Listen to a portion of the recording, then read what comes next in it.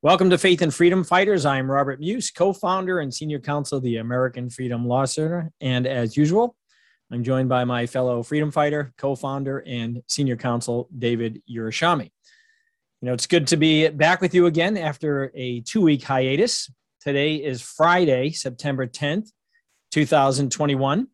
We typically record on a Thursday, but yesterday I was in Grand Rapids, Michigan, picking a jury for a trial scheduled next Friday.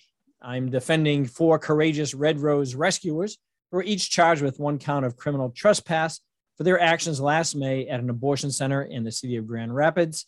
Stay tuned for an update on that case following the jury trial next Friday.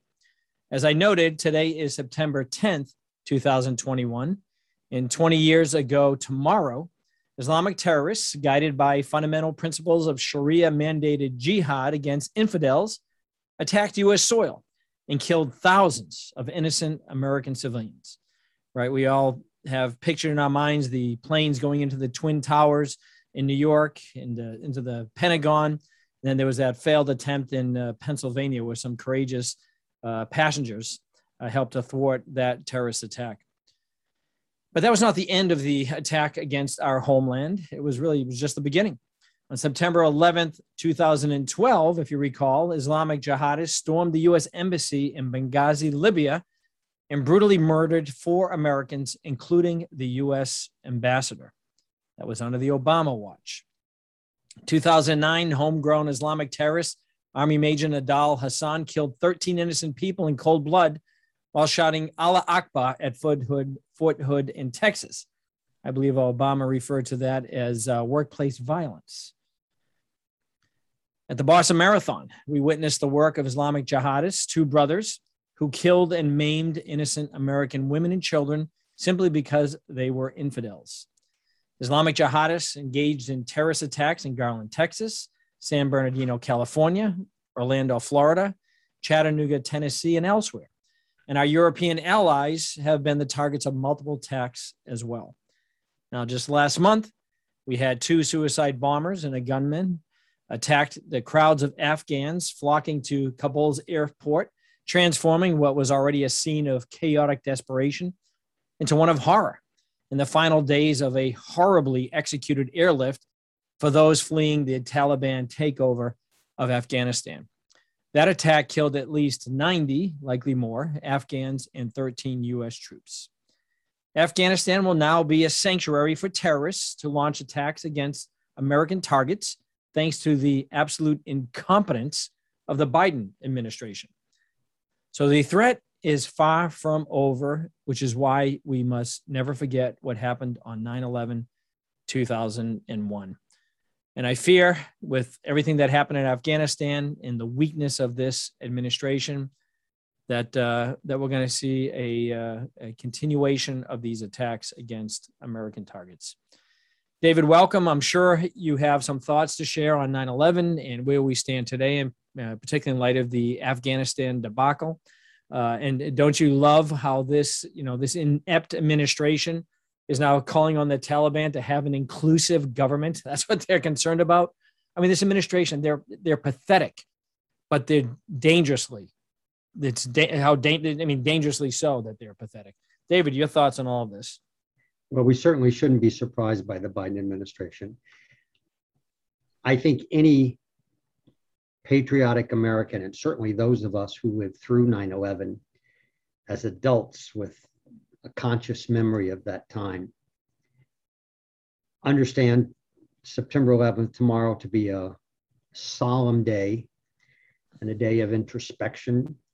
It happens to be the Sabbath, the Jewish Sabbath, Shabbat, between Rosh Hashanah, the Jewish New Year, and Yom Kippur, the Jewish Day of Atonement, where we fast for 25 hours and do repentance.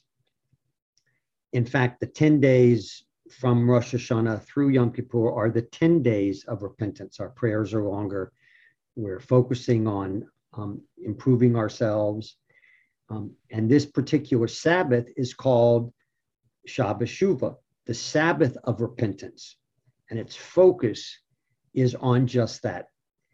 And for me, and I think many observant Jews around the United States and around the world, we will include within that Sabbath of repentance our own introspection on 9/11 and what it means to us. And I include not just the thousands who died, who were murdered in those events, but also the thousands that have been affected of first responders who went to the scene and put their lives at risk, breathing toxic fumes. I personally know of many members of the Jewish Hatzalah, the kind of private ambulance service that raced from Brooklyn into the city to provide their help and their ambulances and their equipment. The real problem, of course, and this is the introspection that we should all be having now, is pre 9/11, and in fact, post 9/11, the problem has consistently been that the United States is not prepared to understand that a large part of the Muslim world, and dare we say not all, but the Sharia adherent, the religiously devout that abide by Islamic law, are all at war with the infidel world. It's Dar al-Harb, the realm of war. And that's simply not questionable. That's from their own literature, their own speeches, their own text. Right. And let me just wait. And you pointing that out always puts us on this hate list of the Council on American Islamic Relations, which is a Muslim Brotherhood front group, and the Southern Poverty Law Center, who these guys are complicit in propagating this, these attacks against us and anyone who would call out this threat. Right. And of course, they also claim the only thing to learn from 9/11 is we have to prevent Islamophobia from folks like us. And they then go on to talk about the danger of white supremacists. Well, apparently, it's perfectly fine to identify the race and the ideology of white supremacists as the enemy. But when it comes to identifying the jihadist, the Islamic terrorist, the Sharia adherent, then it's somehow a morally reprehensible act. But if you don't know your enemy, and the reason why we must know our enemy, is the famous war theorist Sun Tzu teaches us, is if you don't know your enemy, then you don't know what motivates your enemy. To know your enemy is not just to shake hands and know what he looks like. It's to understand what ideology or belief system or theory of the world drives him or her to engage in war, to put their lives at risk, to win a battle. Because if you don't know what motivates them, then you can never understand what it's going to take to defeat them. Because as we know from the other famous war theorist out of Austria, Clausewitz, war is won based upon the ability, the material ability to bring the war to your enemy, the resources available, and the will to fight. Those are the two components. Without one or the other, the United States has the greatest resources in the world. But as we all know, with a bit of news and social media, we no longer have the will to fight. Now, having said that, the problem in the United States, and it was true pre 9/11, where we treated terrorism as a kind of criminal act and it wasn't involved with Islam, to the post 9/11 Bush II era, in which the first things out of the man's mouth after 9/11, after the Bush doctrine about preemptive war, if you're with us or you're against us, we're going to come after the terrorists. The very next, which was a good statement, the very next thing out of his mouth was, this is not a war involving Islam. This is a war against radicals. This is a war against those who would corrupt Islam. And that's false. Sharia adherent Islam, the Islam with any pedigree going back to the so-called Prophet Muhammad, that is the Islam followed by the global jihadist. A kind of peace-loving Islam, while it's certainly notable and plausible is simply not the Islam practiced by the jihadists, and it's not the Islam with any pedigree. It has no real history to it. And there's been reform movements in Islam over the centuries that have come and mostly gone. For example, the golden era of Islam with all the universities and the intellectual efforts in neo-Aristotelian thought, et cetera, those got pushed aside by the Sharia adherent Muslims, and it's not dominant in the Muslim world. So that's number one. And we're right back at that. We're right back at this notion of this is not about Islam. This is about, radicals or terrorists or what was the term again that Obama used? Extremism or something along those lines. I don't remember what it was. And that is really the issue. And as we move forward, the fact that you can't talk about Islam with everything that we've heard about Afghanistan, there's not a single word about the driving ideology, the theory behind their war, the Taliban, ISIS, Al-Qaeda, which of course, to your latter point, Rob, is the absolute stupidity and criminal willful blindness by the Biden administration, which is not new. It was under every administration previously, that somehow the Taliban is different than ISIS or Al-Qaeda. It's not. It follows exactly the same Sharia. They might use different tactical tools to achieve their end, but they want a global caliphate and they want the destruction of Western civilization. Yeah, and this, as I mentioned, and just to highlight the willful blindness, and I agree, this is criminal willful blindness. The very idea that, the State Department said, well, we're going to send them a strongly worded letter and demand that they have an inclusive government. I mean, it's just, you see the videos and stuff coming out of Afghanistan now where they're whipping women in the streets who dare to protest or dare to, women are second-class citizens at best under Islamic law. And it's just, this left wing, they want to export all this nonsense that they're trying to ingrain in our universities over there, and they're just not having any bit of it because it doesn't fit within their their religious code, and nobody should be surprised to see what we're seeing going on in Afghanistan right now. And unfortunately, we probably shouldn't be surprised if we start seeing these terrorists starting acting up again. Right, because when Trump came in, one thing they do acknowledge and recognize is strength and power. And when Trump came in and he crushed that caliphate in ISIS, all of a sudden you started seeing these like lone wolf jihadists and things kind of, those things were quelled. Why? Because they didn't have this fire of the caliphate is, there's a legitimate caliphate that's now being built up again. You see that the Taliban are doing victory parades, parading around in equipment, billions of dollars of military equipment that we left behind.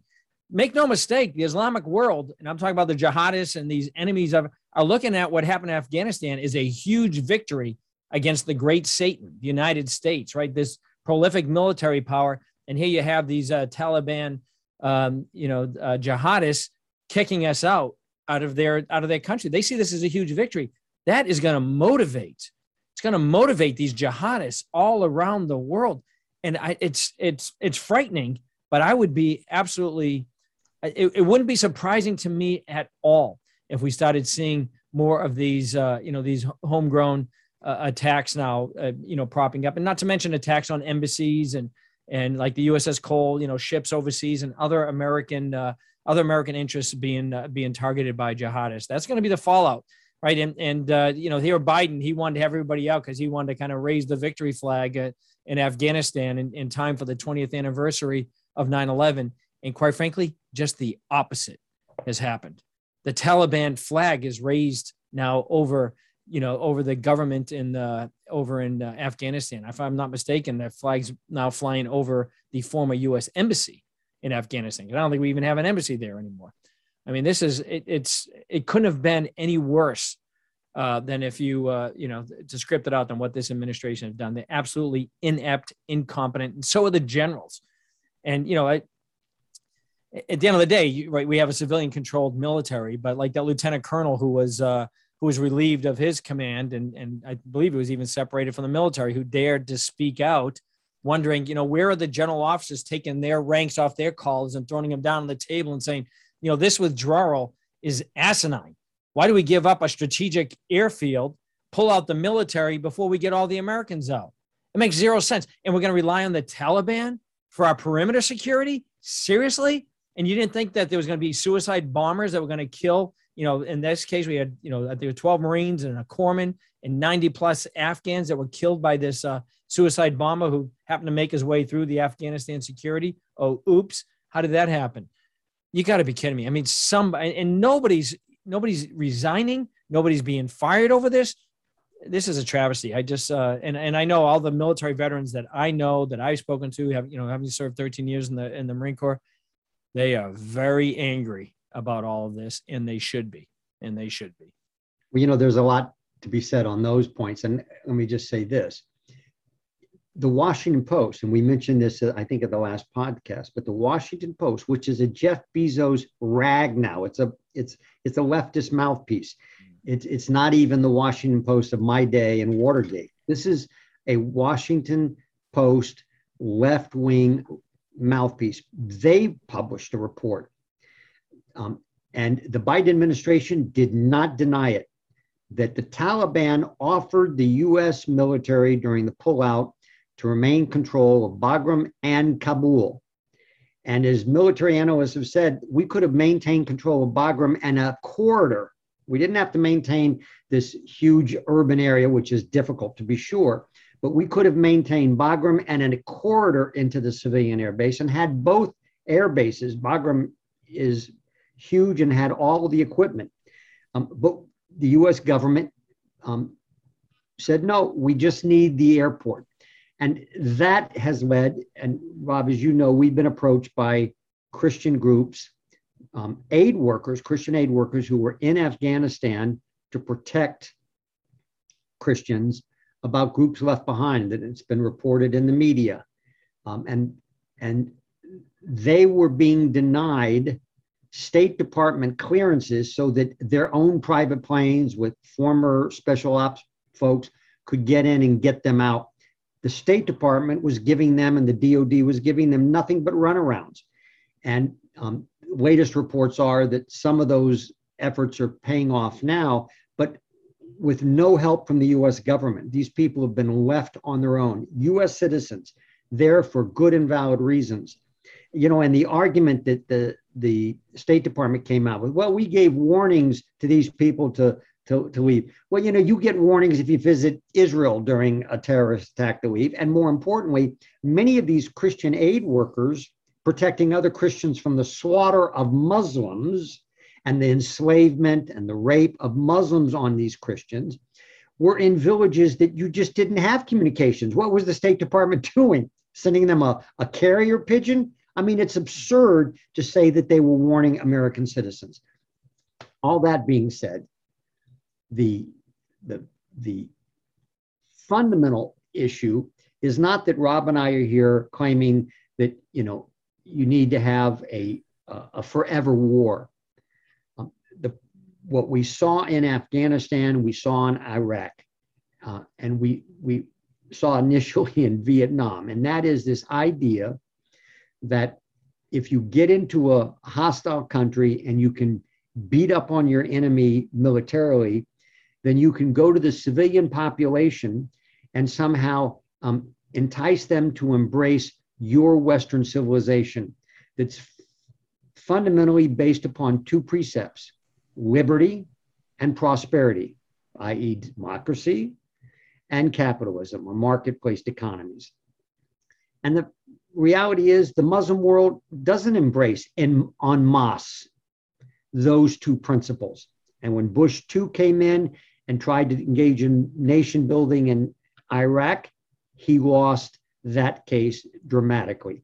And even General Petraeus's counterinsurgency, which is a kind of modification of nation building, it is, let's go in and kind of cut deals and throw money around and buy off the tribal chiefs and get the sympathies and the empathies of the local folks with a lot of money and education and so forth.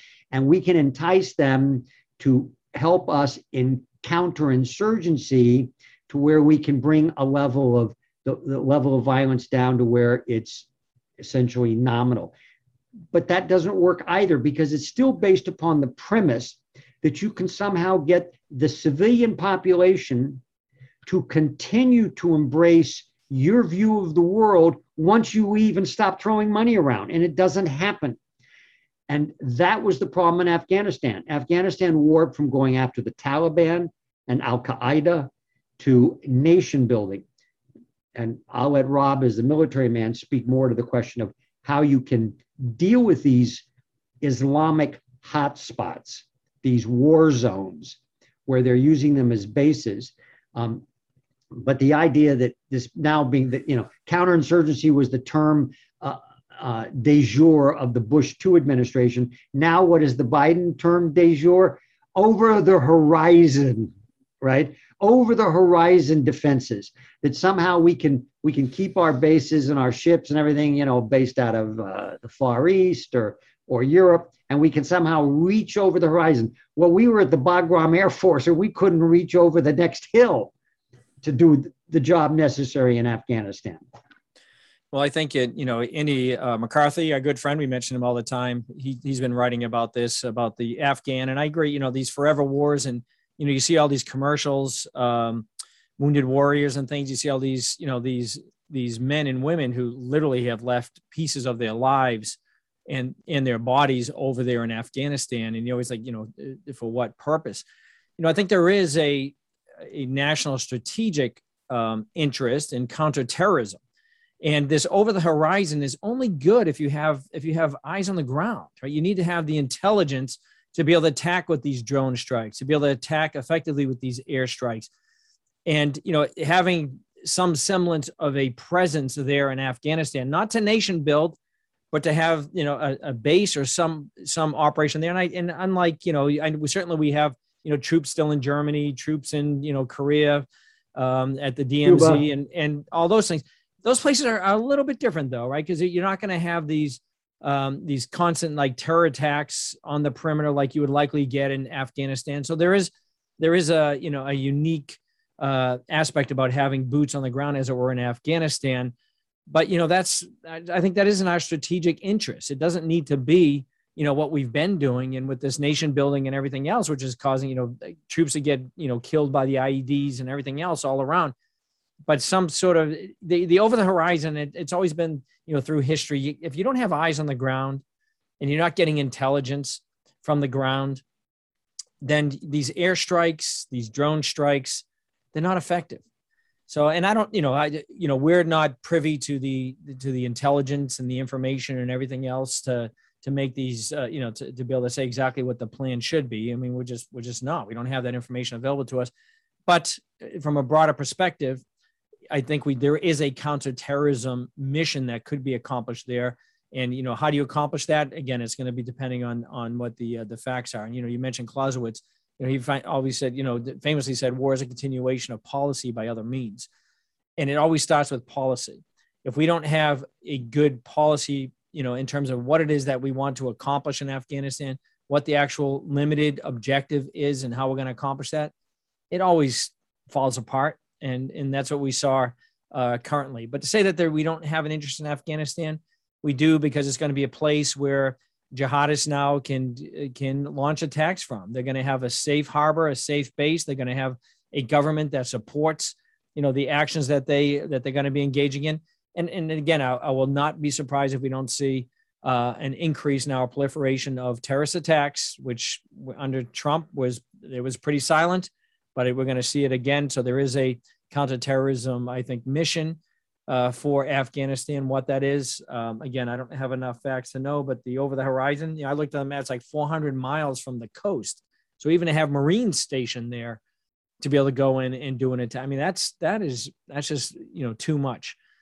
Right. So And it's going to be, I don't know. We'll wait and see. History will show, whether it was a mistake to pull out like we did from Afghanistan. And unfortunately, I think it was. well, I don't want to pretend to be prescient, but I think that history and the knowing our enemy, their theology, informs us as follows. We do have a national security interest. I agree 100%. And then how you do that, certainly not nation building or counterinsurgency, but you need to have that intel. The reality is, what's going to happen in Afghanistan is that part of the Taliban that's interested in accessing the billions of dollars that are sitting in accounts that the US and the Western governments threw at the previous Afghanistan government, they want that money.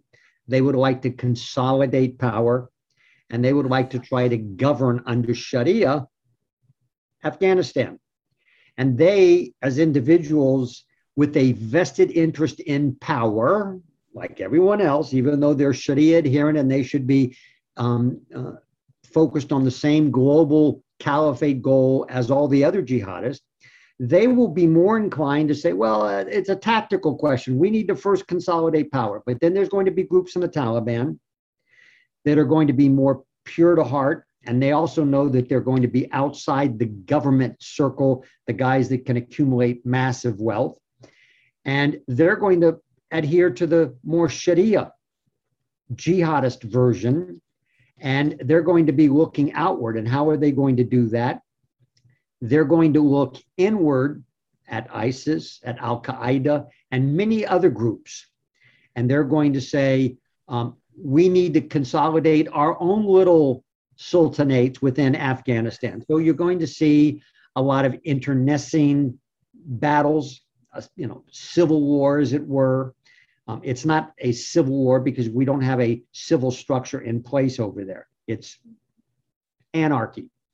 But you're going to have those who are going to be far more Sharia purist, and they're going to go to battle against the less purist who have access to the Afghanistan government power and money and so forth. And then you're going to have those who are going to be successful because the Taliban as a government is not going to be able, they don't have the resources or the skill or the network to control all of the various elements of Taliban. Remember, the Taliban is not a single tribe or clan. It is a network of clans and tribes that have their own power structure, their own hierarchy. And their leader, their paternal figure, their head of household, as it were, and each of these groups is going to carve out its own opiate industry, its own kidnapping industry, its own terrorist industry. And Al-Qaeda and ISIS and other like-minded groups, those aren't the only two, including parts of the Haqqani network, are going to find the most hospitable environment within Afghanistan to do over-the-horizon attacks on the US and Western targets, including Europe. So there's no question that this is a national security interest. And I can almost guarantee that this Afghanistan is going to be an absolutely virulent hotbed of internal violence and external jihad, guaranteed. And it's going to destabilize the region, and it's going to destabilize the globe. And my guess is Pakistan and Iran, as two major players, neighbors, maybe Turkey, are going to go in at some point, because they're going to have to try to stabilize at least that part of Afghanistan that borders on their territory. Because remember, these terrorists are going to flood from Afghanistan to Pakistan to Iran, into Turkey, and even into many of the former Soviet republics that border. So it's going to be a problem. And it's not going to go away, and it's not going to get better. And anyone who thinks it is, it simply shows that they don't understand the driving theory behind the enemy, knowing your enemy. the operational dogma that drives them, and that's Sharia. And they're not going to become heretics overnight and disavow all of Islamic law. It's just not going to happen. One other thing to point out, and I think I read somewhere that there was, of these new leaders of the Afghan government, I think 4 of the top leaders there were at one time prisoners in Gitmo that Obama released in exchange for Bergdahl, who was essentially somebody who was a traitor, and I think he was later actually court-martialed. So we traded Bo Bergdahl. I think it was five detainees in Gitmo. 4 of them now are running the Taliban terrorist network over there. Their government. Unbelievable. They just that problem at the time. To be fair to Obama, who made the deal, it wasn't absolutely clear. Although there was certainly evidence that Bergdahl had deserted his post and went AWOL, or was an actual traitor and had joined the Taliban. But the real problem is this idea that of exchanging a U.S. soldier for these 4 high-value terrorists who are now very much a part of the Taliban leadership. Israel does the same thing. Now, they do it on the principle that we don't leave anyone behind. We don't even leave dead bodies. And Israel has exchanged with many. Same for the U.S. military. I got to tell you, as a Marine, you would never leave anybody behind, even a dead Marine. You do everything you can to get them, which is part of what's infuriating about what's going on in Afghanistan. The idea, even a body, so the idea that you would give over your prisoners to get back live soldiers or even their corpses, that's been a long-standing principle with Israel. And so, the idea that you don't negotiate with terrorists, well, we see that that's not the case. And I'm not weighing in on that morally or strategically one way or the other. But the fact is that many of the Gitmo detainees that we've released prematurely without that kind of deal, right? Under Obama, his goal was to try to empty out Gitmo, and Biden's continuing that. And so they literally went around begging countries to take them in. Many of them wouldn't, but the ones that did lost track of them, and they're back at the war. And we know that. Yeah, there's a reason why they were in Gitmo. Right. They weren't Boy Scouts. Well, I do want to move on to at least one more topic if we can cover this. We've talked many times on this podcast about the likelihood that that this coronavirus, the Chinese flu, actually was the product of research going on at that Wuhan lab in China. And at first, when you started talking about this, and even when we were talking about it, we had social media was taking our podcasts off, and certainly the Biden administration and others, Fauci in particular, was pushing back. My goodness, you remember that exchange we discussed between Fauci and Rand Paul in the Senate.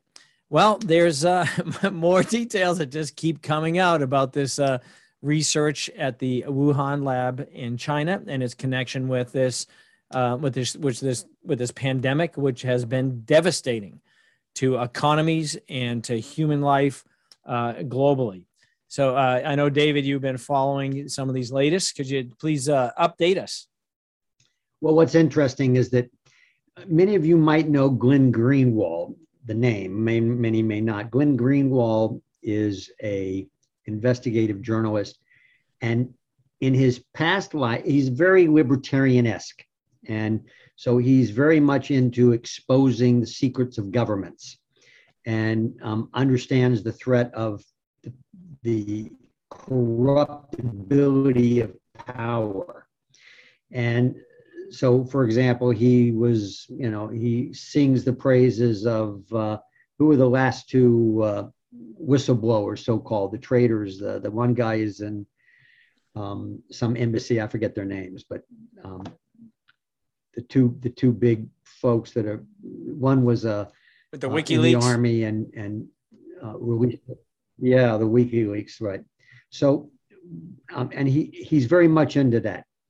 Well, he started The Intercept essentially when he went down into South America to get away from all the mind molding that takes place by the media that just was buying into all of the intelligence reports and military reports about the war and so forth, because essentially he doesn't trust the U.S. intelligence agencies or the military pronouncements on what's going on. So, but eventually he was too hardcore for the Intercept, and they started going left when Obama was in power. So he ended up leaving his own online journalist organization, and he's a prominent journalist, and the Intercept was a prominent platform online for this kind of journalism. Well, the Intercept apparently decided to do a FOIA, Freedom of Information Act request, on Fauci's NIH and the various organizations that he's involved with, and the funding of Wuhan lab and other labs in Wuhan by the US government on the COVID virus. And apparently their motivation was to prove that Rand Paul and others who were accusing poor Dr. Fauci of having lied to Congress and the American people about not funding gain of function, that very dangerous type of virus research, was false. In other words, they wanted to debunk the theory that the US had funded. So they did a FOIA. Well, it turns out that when they did the document dump, there are actual documents produced by the government of the researchers who were paid millions of dollars, not just $600,000, to do gain of function research, where the actual research reports and applications indicate that they are doing dangerous COVID research, including gain of function on mice that have been humanized. And they point out the danger, the risk of accidental infection. So we now have hard evidence that Dr. Fauci lied. Now, what they're doing is spinning all this and saying, well, no, we still don't believe it's gain of function. But that's just simply denying the obvious. And what's fascinating is that other than a few conservative, libertarian conspiracy outlets, and those are different categories, not the same, mainstream media has just ignored it. It's not happening. But the reality is, out of the Wuhan lab that we all know about, and a second Wuhan lab, we have funded gain of function research on COVID viruses.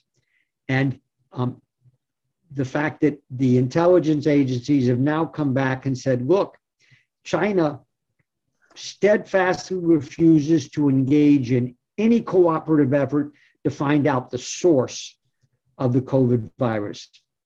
Between these dots and many others that we've talked about on this podcast, it is almost beyond cavil that anyone could argue with a straight face that this virus was not started by human interaction in a lab.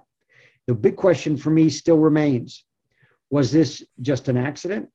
Or was this research being done for military purposes by the Chinese government as well?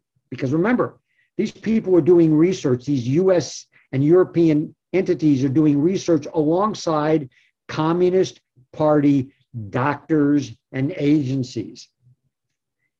So to believe that there's no military aspect, biological weapon aspect to this research would be to blind oneself to what the Chinese government has been doing for years. Yeah, and just for those who are watching the video cast, David, your internet has been kind of intermittent, so the video hasn't been matching the audio so much, but the audio has been coming in pretty clearly. Just you probably haven't been able to pick that up, but yeah, it's Fauci, and I think if I'm not mistaken, there was an email that was released out from like earlier in the year, earlier at some point, where Fauci essentially said, yeah, this is risky research, but it's worth it. Really? You think it's worth it now, Fauci? You think it's worth it now? Look at how much this has impacted everybody's lives, and so many ways. And for me, I mean, me personally, obviously, I spent 4 days in the hospital with COVID pneumonia, a little bit nip and tuck whether I was going to make it through. But to me, still the worst fallout from all of this COVID-19 is the draconian restrictions on freedom and liberty that now government officials are, using this public health crisis as an excuse to impose their will upon the wills of freedom-loving Americans. Some of these in the foreign countries that never really had a full sense of what freedom and liberty meant. America is the beacon of freedom and liberty.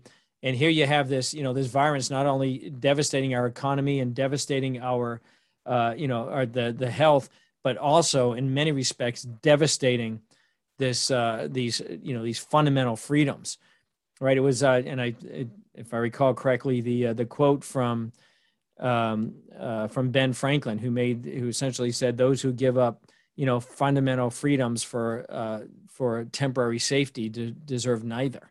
It's essentially a direct quote, and it's very true. We are surrendering fundamental liberties for this, because in this notion that somehow it's public health and public safety. By the way, none of these measures that they're imposing upon us seem to be having any effect whatsoever.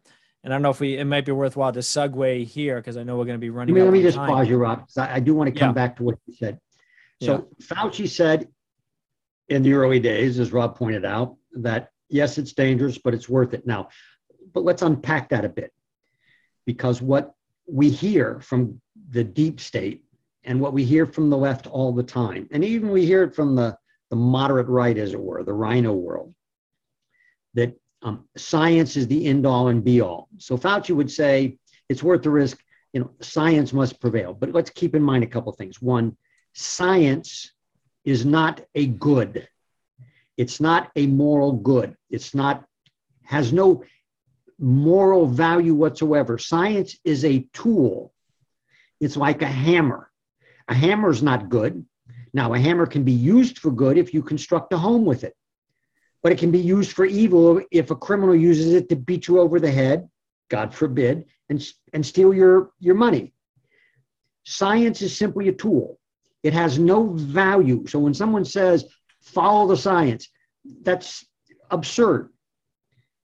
You can use science as a tool to understand the world, but science doesn't tell us what Fauci was engaging in when he said, it's dangerous, but it's worth the risk. In other words, the science work is dangerous, but it's worth the risk. And what he means to say is if you balance the risk of a virus that goes viral because of an accident, or because one of the workers is a bad character and wants to see what will happen. There's arsonists out there. It happens all the time, people. That risk, when balanced against the knowledge that science can gain regarding how to develop vaccines and how to respond to pandemics, it's worth the risk. What was he engaging in? That balance of risk versus benefit is not science. That's public policy. That's not science. It's the use of science data to help weigh risk and benefits. But the weighing is simply a human being making a judgment call.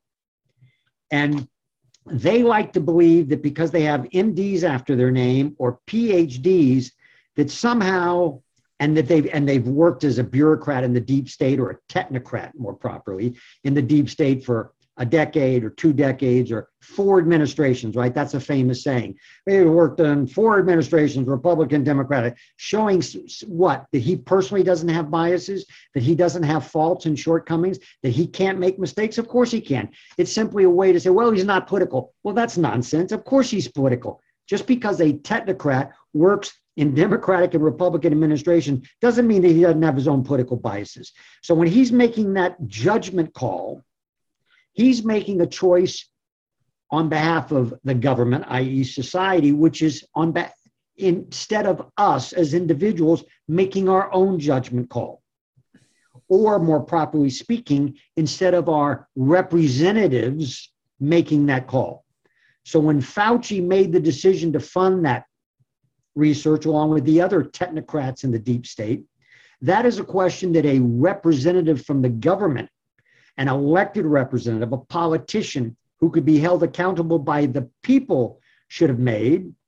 And quite likely, because there was already administrative rules and laws relating to this kind of gain and function research, should have been done at even a more fundamental level of legislative or administrative rulemaking.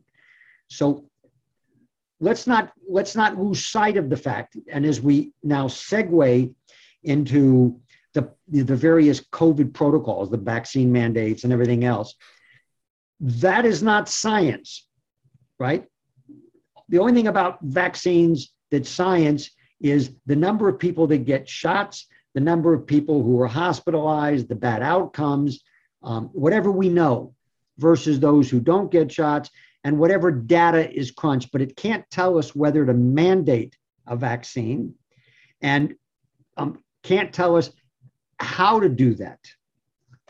Yeah, and think about, and let's kind of segue into this vaccine mandate, but I just want to make one point that you were making about, think about the power that Fauci had, right, to fund this research, and it just goes to show you the danger of this bureaucratic, some call it deep state, whatever you want to call it, where you realize that, we supposedly have a Republican form of government where we have, representatives that are accountable to us. But just take a ride into Washington, D.C. someday and look at the size of the EPA building or any of these other administrative agencies. And there are people in there that are making decisions on issues that we have no idea who they are, nor do they have any oversight on these people. It is remarkable. We've allowed this government to grow so big that it takes on a life of itself that we really don't have a measure of control. Look at what they did with the whole Trump administration. It's supposed to be his branch, his executive branch, and they were doing everything they could to undermine what he was trying to do. So let me I just raise another very good topic, and I think it's worth a drill down. Yeah. When I was a young college student, goodness, now 40 years ago, and a young law student, we still talked about, and papers were still being written about what President Eisenhower warned when he left office about the military-industrial complex. Now, it was corrupted back then. The left used it and the right poo-pooed it. But there's a legitimate argument that he was making. When you have the higher echelon political generals knowing that when they leave office, when they retire with their wonderful benefits, they go into the military industrial complex, the private sector, and they interface and relate with and socialize with their dear friends who are still in the Pentagon and still making the procurement decisions and the war decisions. And there is a symbiotic relationship that goes back and forth. Now, it could be for good and it could be for evil, but remember, we're talking about human nature. And that's what Eisenhower was warning against. Now, where else do we see it? We see it in all the government agencies in Rob's and my world, the legal world. So, for example, SEC lawyers who review various SEC offerings, et cetera, and those who sue for violations of SEC regs, and that's a very powerful agency, because all the big companies are public companies and are regulated by the Securities and Exchange Commission. So those bureaucrats and those lawyers, where do they go after they've cut their teeth typically? They've worked there for 10 years, 15 years. Where do they go? They get a job as a senior partner. They get to skip right over to the senior partner level of the big mega firms that represent the big companies. And what do? They interact with their buddies over at the SEC during litigation, before litigation, because that gives them enormous power. Now, what they argue is, well, we're hiring these former SEC officials because they have such knowledge and expertise and they're great lawyers. And that's certainly true in some cases, but it's mostly true that they're being hired for their relationships, because relationships, biases drive human interaction more than facts and the law. We see it with the judges. Where do judges go when they retire? Well, they either go into mediation and arbitration, or oftentimes to the big law firms where they sit as titular heads. They don't actually have to work. They might do some rainmaking, but they're relationship people. The same is true of the deep state. Now, Fauci has said, I'm a lifer. He stayed in power. And there's something to be said for that. But who is he relating with? He's relating to individual friends, colleagues, his co-scientists who have left government and moved either into big pharmaceuticals, big nonprofit research companies, like this company that did all that gain of function research that got the millions of dollars. How did they get all that money? Do you think that Fauci doesn't know the head of that company extremely well? I venture to say that they socialize together. I don't know that, but I would be surprised if they didn't. And when we saw the emails between Fauci and many of the people in the industry and other scientists out there, either in academia or in nonprofit organizations, what did you see? You saw a chit-chat friendliness. Wasn't a highbrow professionalism. It wasn't talking about the risk. It was talking about creating the right narratives about this not being too dangerous. The same kind of biases. And so you have this symbiotic relationship between the deep state technocrats and bureaucrats who have enormous power because they operate behind an anonymous curtain until a pandemic comes and they get to do their press releases like Fauci. But before this pandemic, who knew of Dr. Fauci other than the people that he interacted with? The power brokers. They have this relationship with their colleagues and their friends in other sectors that drive their balancing of the risk and benefit decisions. And that's the danger, that it's not being driven by an objective, factual, scientific analysis of the risk and benefits. It's being driven by, partly by that, but in large part by relationships. Yeah, and these COVID mandates. We just saw yesterday Biden come out with this vaccine mandate now for federal employees and businesses of 100 or more employees. I mean, just and no consideration, for example, of people who might have natural immunities. That's never considered. The entire U.S. Postal Service is apparently exempt. The hundreds of thousands of postal workers that, through collective bargaining and unionizing and everything else, it's remarkable. One thing I want to convey a story, because, we're looking at, challenging this. I don't think there's any basis for Biden to issue this mandate upon these private businesses. One thing to say federal employees, but to have all these private businesses. And I guarantee you there's going to be, many, many, many lawsuits that are cropping up all over. And we've been already, people have been asking us to help them out and so forth. But this, I don't see how this is constitutional in any respect whatsoever. But one conversation I had, because I reached out to a former client who runs a big company, 400 plus employees. And I love this woman. She's an octogenarian with a lot of fire. And her response was, I don't want to give any credibility to what Biden did by even, pretending to have to file a lawsuit and going into federal court and ask some judge to decide whether or not I have to abide by, what Biden's doing. She said, I'm just not going to abide. I'm not going to do it. And you know what the reality is? And I've had this conversation with many people who always want to go run to the court. I'm like, why do you want to have, some left-wing judge be the one to decide this? We got to start standing up and pushing back, right? Start doing the Rosa Parks. You know what? I'm not giving up my seat. I'm sorry. What you're asking me to do is unlawful, right? We have to have some large-scale civil disobedience to this nonsense. We just had, like, for example, we just recently had Washtenaw County impose a mask mandate for kindergarten through 12th grade to these schools.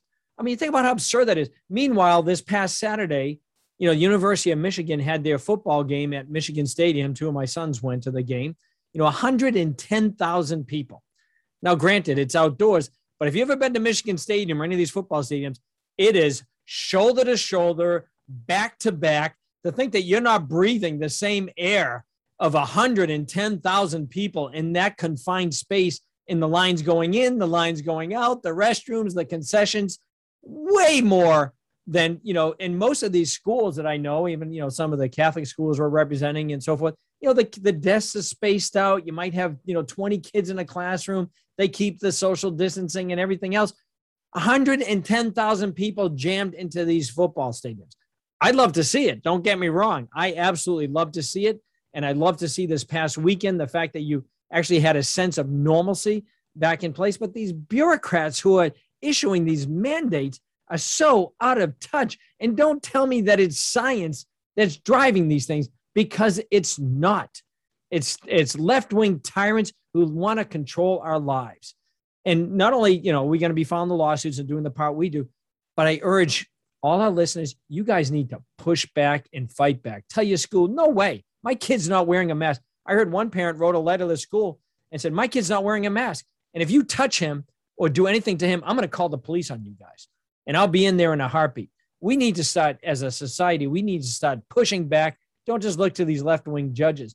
I'd love to see a governor say, you know what? You send any of your OSHA guys in here to mess with the companies that are in my state, because I'm the governor of my state. And I'm the one, by the way, that has general police powers, not you, federal government. You start messing with my companies, I'm going to tell my state police to get you guys out of here, right? You don't go into any of our companies. We need to start pushing back hard in a real way that's going to make a difference. This nonsense has to end. Well, I would have nothing to add other than to provide some asterisks for our listeners and our audience, and that is, keep in mind, number one, that when Rob says the federal government has no constitutional power to issue a mask mandate that Biden is claiming, vaccine mandate, but yes, vaccine mandate rather, that or in fact a mask mandate, and they're talking about both, is the reality that the federal government only has certainly, and Rob's gone through this many times on our podcast, only has certain enumerated powers. And the one that they're going to rely on here is the Commerce Clause, but there's no interstate commerce here to mandate a vaccine. There's no interstate commerce to mandate a mask. Now, they'll try to make the argument, well, it'll affect interstate commerce. And the Supreme Court, since the New Deal years in the early 20th century, has corrupted the Commerce Clause. But thankfully, under Obamacare, the Supreme Court did recognize it has limits. And if you recall, the mandate to buy this insurance was found unconstitutional under the Commerce Clause. And the escape hatch was, John Roberts said, well, it's a taxing power, which of course it wasn't. But having said that, the states have the police power to protect our health, welfare, and safety. And so state governors would have far more authority to issue these kinds of mandates, but not the federal government. Now, with that in mind, I think Rob's emotional appeal is exactly right. As we've mentioned here, we are in a non-kinetic civil war. And simply running to the courts is not going to be enough. But I would tell our client and friend of American Freedom Law Center that while we understand not wanting to run to some leftist judge to even give them the cover of legitimacy, the reality is what would happen? Well, the government will issue this unconstitutional mandate, and they're going to fine people $15,000 per occurrence. So it's employers with more than 100 employees. And I happen to represent a private employee here in Southern California as general counsel, and they have 600 employees, give or take. And so we have to deal with this. And what's going to happen? That $15,000 penalty each occurrence. and how they measure an occurrence, it could be phenomenal amounts of money. And then they'll come in and they'll get an order to shut you down. And keep in mind that the state authorities and the local authorities are going to issue similar rules. So if the federal rule doesn't apply, they can come in, because that's what they did under the CDC guidances, right? The CDC would issue these guidances because at least under Trump, they recognized that all they could do was issue guidances, and the governors and the various city and county authorities simply use those guidances to issue state level mandates. So it's not going to be so easy, but I agree that the first order of business ought to be mass civil disobedience. And the second order of business will be in the courts, whether you want as an offensive challenge or a defense to the injunction that they've, or the administrative order that they've placed and put a lock on your doors. So you're going to have to come into our arena, because that's where this non-kinetic civil war is being fought in large measure. And it's what we at American Freedom Law Center do. And I dare say as effectively as it can be done. I don't claim that we can beat the momentum of the progressives in every way, but we've certainly won our share of battles. Yeah, Part of that, let me just mention something because you'll find it of interest. Clients of mine, principals of this company that has 600 employees, their young child went to a very good public school in a very wealthy community here in Southern California. And with all the mandates and the critical race theory being taught to their young, fourth grader, third grader, they turned to Rob and asked, because Rob's family has homeschooled all of their 12 children, and I assume many of your 12 grandchildren are going to be homeschooled as well. All of them so far. Yeah. So, but they looked into that, but they figured, they're running this big privately held business. So they took their child out of the public school, and they told them, because you taught this critical race theory to my child at that age without even telling the parents, and the public school officials simply thumbed their nose at them. They put the child into a private school, private Catholic school, in fact. But the private Catholic school has got the vaccine mandate or twice a week testing. So they yanked this child out, and the child is now homeschooling using the same program, Rob, that you recommended. I saw all the books on the table the other day when I was in their home, and they've just decided it's worth it. If one of them has to be home to work with their child, they're going to do it. This child is bright and self-starter, so it'll be a lot easier than some parents. But that's the kind of behavior. Take the children out of the public school system at the very least. No child should be in a public school system based upon what they teach and given these mandates. And you're going to find the private school is going to be no better.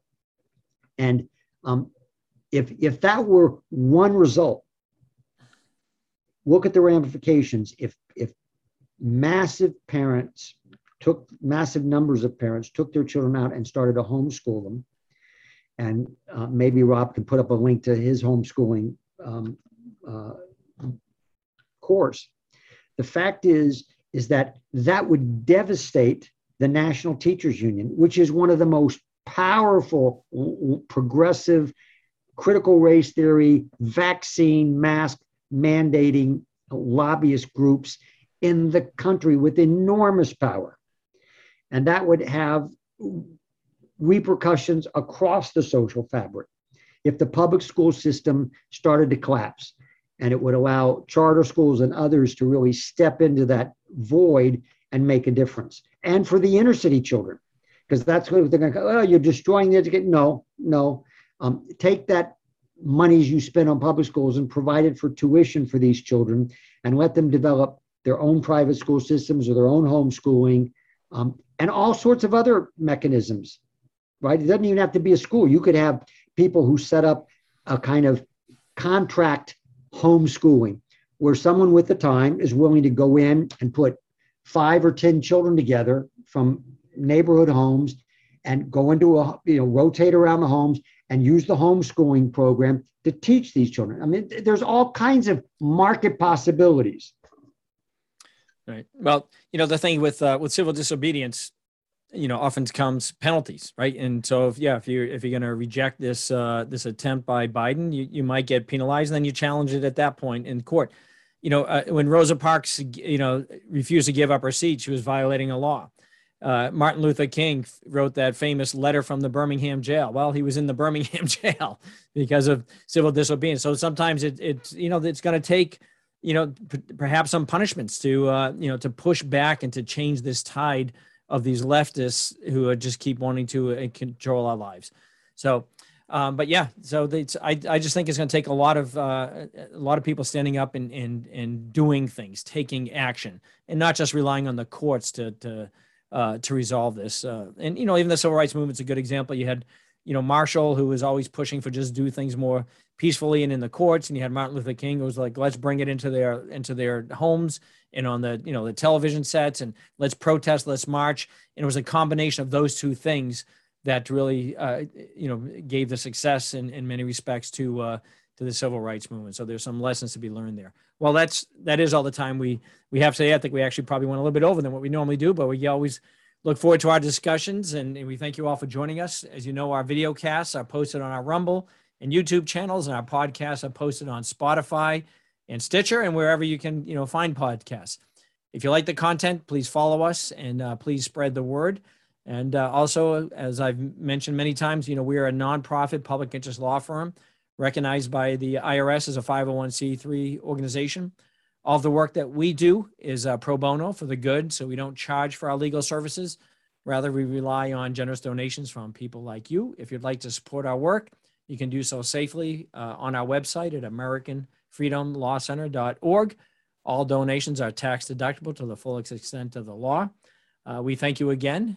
And as always, may God bless you, and may he continue to bless America. Amen.